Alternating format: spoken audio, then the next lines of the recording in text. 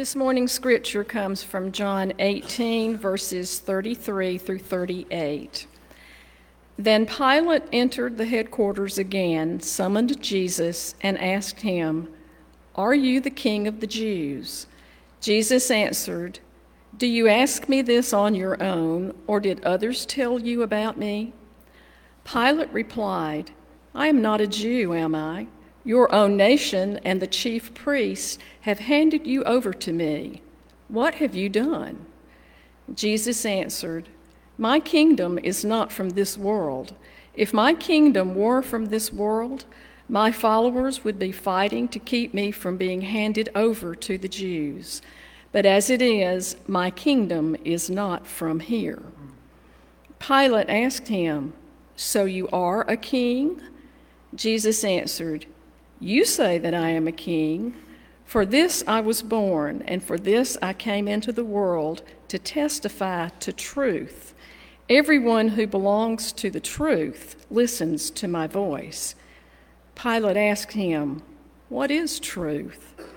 After he had said this, he went out to the Jews again and told them, "I find no case against him."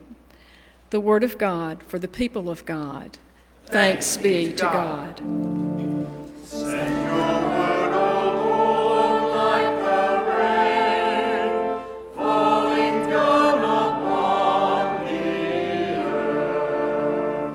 Send your word, O Lord, like the rain, falling down upon the earth. May be seated. Good morning, friends. Welcome to the Feast of Christ the King. Today is Christ the King Sunday. It is the last Sunday in the liturgical calendar. If you all grew up Methodist or maybe even a little more traditional in background, you're probably familiar with the liturgical calendar, which begins next week with Advent. Interestingly, the liturgical calendar begins with a fast. We have two great fasts in our year, the season of Advent, 4 weeks leading up to the Christmastide, and then we have the season of Lent, which is roughly 6 weeks leading up to Easter. And so our kind of pattern is to have a fast, and then to have a feast, and then to have a season of growing. And so the colors are purple or blue for the fast seasons, and then white for the feast days, and then green for the growing seasons that follow when we really dig into Scripture and look at how we're growing. And it all culminates with today, the day when the church celebrates Christ as King. And I love this passage today from the book of John with Christ's interaction back and forth with Pilate. If you go back and read the same interaction according to Matthew or Luke, you'll find they're a little bit different. I'm going to say a little more concrete. They're a little more on the ground, feet on the ground, just the facts, only the facts, you know what I mean? John, it seems like, is trying to answer a little bit bigger question. It's obvious that Christ's kingdom is a different kind of kingdom, right? It's obvious that Christ's kingdom redefines what kingdom is. The question is, how? And this is important for us because I think it is natural for all of us to make the exact same mistakes that the apostles were making all the way up to the night that Jesus was betrayed, when they were asking him, is now the time? Like, is now when the backup arrives, when the cavalry shows up and we roll in and we take over? It is natural for us to want Jesus to be that kind of king, right? To be like our earthly kings, to be like Caesars and Pharaohs and the kings of Babylon and whoever else who took over by force. We still paint pictures of Jesus that way, right? Coming in on a horse, right? Ready to take names, if you will. That's not what we have today. What we have instead is Jesus, I think, And I love the way John does this because I think John is answering this bigger question. It's a more cosmic kind of question. What does Jesus' kingdom look like? And it's different than the kingdoms of the world. And there are 4 things that Jesus says in this conversation with Pilate that I think really draw it out. And before I even get to them, let me just say, did anyone else hear Jesus' conversation with Pilate with just a hint of snark in his voice? The problem with reading the text is you don't know the inflection, But as I read this and I see Jesus answering questions with questions, doesn't it make you just wish you had been there just to hear a little bit? Is there just a little bit of, like when Jesus asked Pilate, did you come up with that question on your own? Or did someone else tell you to ask that question, right? Isn't that just a little bit of a gut punch at authority? Oh, it makes me so happy. Okay, so here are 4 ways that I think Jesus' kingdom is different from the kingdoms of the world, how Christ's kingdom redefines kingdom. The first one is Christ's kingdom is in the world, not from it. And so you see him answering, my kingdom is not of this world. So what I believe that means is that the values of the kingdom of God do not match the values that we would seek after here. The methods of the kingdom of God, taking things by force and the like, are not the methods of the world. I just said that backwards, but you know what I meant. The methods of the world, taking things by force, are not the methods of the kingdom of God. The origin of Jesus' kingdom is not from here. Now, I grew up in a place called Dadeville. And when I graduated high school, I graduated with 63 students in my class. Everybody knew everybody. Everybody was related to everybody. And we lived in a community that was fortunate enough to have Lake Martin in it. And when I was young, regular folks from Dadeville could afford homes on the lake, and a lot of my friends did. I mean, my aunt was a teacher and her husband was a truck driver, and to this day, they still own a lake house. They bought it back when you could afford a lake house. Now, you all know that's not the case. And so now we have a lot of people that come to Dadeville who are not from around here, if you know what I mean. And we have antennas tuned to recognize when someone ain't from around here. And usually what that means is they have a little bit different way of seeing the world. They have a little bit different set of values than folks who grew up in a place like Dadeville. Now, we use that usually to talk down about people, but in the case of God's kingdom, we are called to have a different set of values. I believe what it means to be in the world but not from the world is to be very present and aware of the needs and the hurts and the brokenness and the pain in the world around us, and to come to those problems with a different set of solutions. Sometimes I think we can be in the world and a little too much from the world, if you know what I mean. And I will not expound on that because you guys can probably do that on your own. But sometimes I think we're not from the world, but we're also not very in the world and aware of the needs and hurts of the world. That tends to be what I think Christians get wrong more often than not. And I'll give you a great example. I took a group of kids to CFAT, which is a mission organization, a United Methodist mission organization in Lineville, Alabama. Anyone ever been with CFAT? They take short-term missions to Ecuador and Bolivia and a few other places. And I was there, and they have a third world village built down in the woods. And part of the week-long camp experience for kids is you go down into the third world village and you live there for about 36 hours, a day and a half, something like that. And while you're there, you don't eat very well. You have to boil all of your water out of a creek in a coffee can over a fire, so it's smoky and hot. It's July in Alabama, so you're miserable. You sleep on the ground. You're hungry. And then they started a rumor around the village that the American missionaries were coming, and they were going to serve us lunch. And we all started getting excited. And noon came, and they were late. And 1 o'clock came, and they were still late. And then they finally set up, right? And they had this big spread set out for us, and they invited us to come and eat lunch. But before we were allowed to eat, they sat us down in the field in the sun in order to preach the gospel to us. Never in my life have I wanted to hear the gospel of Jesus Christ less than I did in that moment.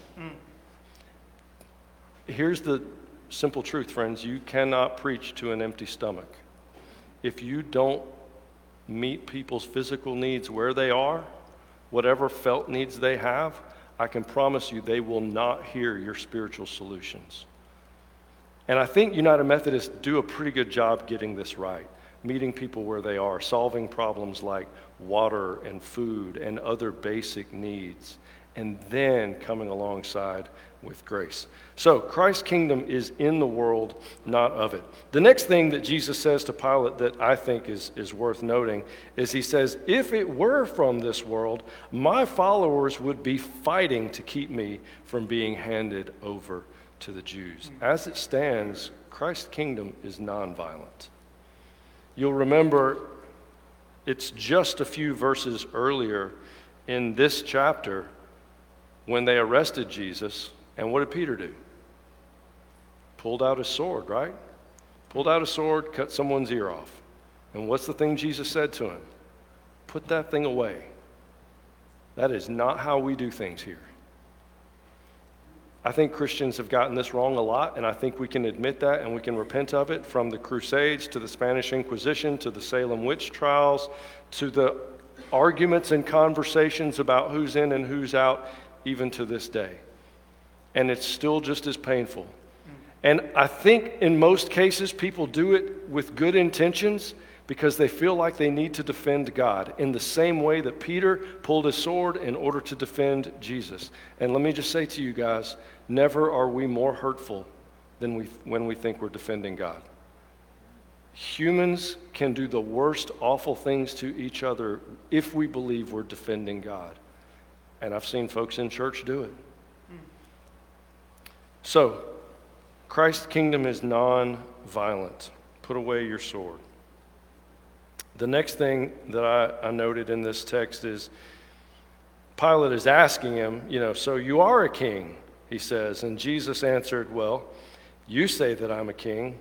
For this I was born, and for this I came into the world.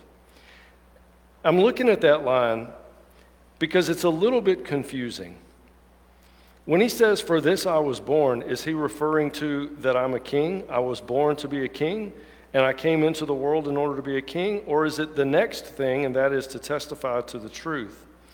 But if you go back and you look at what John is doing in his book, you realize that he's building an argument about who Jesus is that's a little bit bigger than the way that Matthew does it. John opens his book with, in the beginning was the Word, and the Word was with God, and the Word was God. Nothing has been made that was not made through him. Jesus existed before and will exist later. John is creating an argument that we begin to see Jesus in a much bigger, more cosmic kind of scope, that Jesus is God, in fact. And he states the purpose for Jesus coming in a verse that you all have printed on a bumper sticker on your car or something like that somewhere, and it says, for God so loved the world that he gave his only begotten Son, that whoever believes in him should not perish but have eternal life. But do you know the next part of that verse? God did not send his Son into the world to condemn it, but to save it. And I think that's the purpose Jesus is talking about here, that Christ's kingdom came not to condemn the world, but to save it. Have you guys ever seen the bullhorn guy that stands on college campuses and yells at the students and calls them sinners and worse? Have y'all ever seen that guy? Or maybe he's at a political rally or wherever. No one? No one's ever seen Bullhorn Guy? If you go to Auburn today, I'm pretty sure you could probably find him, or Alabama for that matter, or any major college campus is going to have Bullhorn Guy, maybe more so at Auburn today than other days. But he's the guy, yelling at people to condemn them. And again, I think it is with good intent. I think it is with the intent to lead people to repentance. But I feel, again, like if you don't lead with grace, that you miss this. I feel like some pastors, I see the TikTok clips and I see the short clips of pastors who are just saying mean, awful things, and I think, wow, they must have woke up that morning thinking that their job is to condemn the world and not to save it.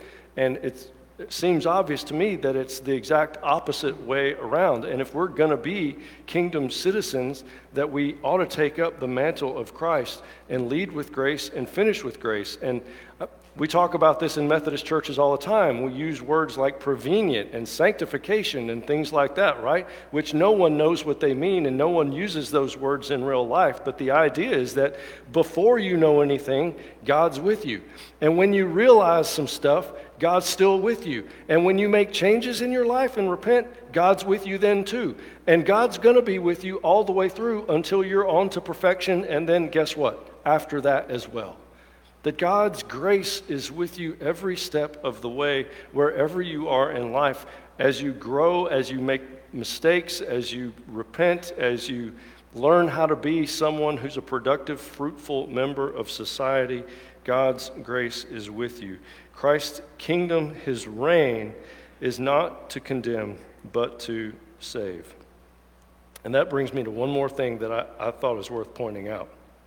And that's the last half of that sentence, that Jesus came to testify to the truth. Christ's kingdom testifies to the truth. Some of y'all are doing a Sunday school study with a book that has a foreword in it by Max Dupree. Max Dupree is the one who said the first rule of a leader is to define reality. And that's a hard thing sometimes. I think the United Methodist Church in this way was really forward-thinking 300 years ago when the West was being won, right? There was a problem, and that was there weren't enough clergy to go around to serve the sacraments, and people were moving faster than the church could keep up. And so John Wesley and all the guys were like, you know what we should do? Hop on horses and just go out there and ride circuits, right? Get in someone's town. If they offer you a living room, great. If not, meet in the town square or wherever you happen to meet. His brother wrote songs that were to common tunes that people knew, so they were contemporary, they were relevant, they had a lot of meaning to them, and they were like, we're going to go where the people are, we're going to be forward-thinking with our ministry, and that was incredible. I don't think Itinerancy or any of the other institutions that we have in the United Methodist Church have really been looked at under the same scrutiny in quite some time. In fact, I used to have a professor in seminary, and this was 20 years ago, and he said, the United Methodist Church is poised. If 1957 rolls around again, we are going to be on the cutting edge of ministry. We are ready. When 57 circles back around, we're going to be right on the forefront of ministry. The reality is, since the late 60s, the United Methodist Church and almost every major denomination in the country has been in some kind of slow decline.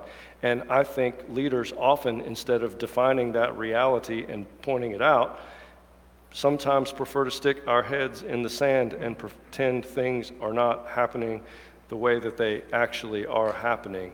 And if you'll allow me, that is one of my biggest frustrations. And I'm very thankful for you all, because I came in my first month and I felt an urgent need from the very moment I got here to just say some things that I think were obvious truths that were happening, like the sale of the Restore building, like finances and things like that. And even though I didn't have the relational capital to be saying some of the things that I was saying, you all gave me a lot of grace to say them anyway. And so let me say one more thing about that. We announced last week that we do have a contract on Restore again that could close as soon as mid-February. I'm familiar enough with real estate to know that nothing ever goes the way it's supposed to go. So it might be March or whenever, but the point is we have a contract. We didn't give a lot of details, but I would like to give you one detail, and that is that we have an option for lease back for 2 years. Now, I think that is a phenomenal opportunity for us, but I have a big fear about that. If we go into this without some clarity about what's real and what's true, then it would be very easy for us to put our heads in the sand right now and to punt, right? To procrastinate, to not face the reality that we don't own that building anymore because we get to be there 2 more years. And my fear with the people who primarily worship over there is that they will not go through the grieving process of losing that space. And the sooner we can go through that process, the sooner we can heal and we can begin growing and moving forward. My fear for people who primarily worship on this side of campus is that we won't consider how difficult it's going to be to make changes to this physical space or to our time slots or any other changes in programming that we need to make in order to accommodate a whole other worship service moving over here. And so while the 2-year leaseback is a phenomenal blessing and we're going to utilize a good bit of it, if not all of it, I don't want us to get into the situation where we're able to say, oh, let's not address some of the harder issues in the room, and then we find ourselves in a much more difficult spot later. So friends, we find ourselves here as members, as citizens of a kingdom that has a very different value system than this world. Who's not from this world, who doesn't violently take things the way other kingdoms in this world do, that has come to save and offer grace, not to condemn, and to testify to the truth. And let me say one more thing about testifying to the truth. As I said, John's been building an argument here. One of the highlights of that argument falls in chapter 14, and it's when he's telling his disciples that he's going to go before them. This is one of the Passion predictions. He said, I'm going to go ahead of you, and I'm going to go, and I'm going to prepare a place for you, right? Y'all know this passage. You've heard it at a funeral before, I'm sure. In my Father's house are many rooms, right? Y'all know that one. And one of the disciples said, how will we know how to get there? We don't know the way. And what did Jesus respond? I am the way and the truth and the life. Christ's kingdom is here to testify to the truth, and that truth is more than just being aware to the reality of the world around us. It is pointing to a person, and that is Jesus himself and his way and his life, which gives us our way and our life and our truth. Let's pray. Gracious God, I thank you for this church, for the ministry that they do, for the ways that we're making a difference in this community for your kingdom. And God, I ask you to always, always measure our values against yours, to measure our methods against yours, and whatever we do, to always keep our eye on Christ, our Lord. In Jesus' name, amen.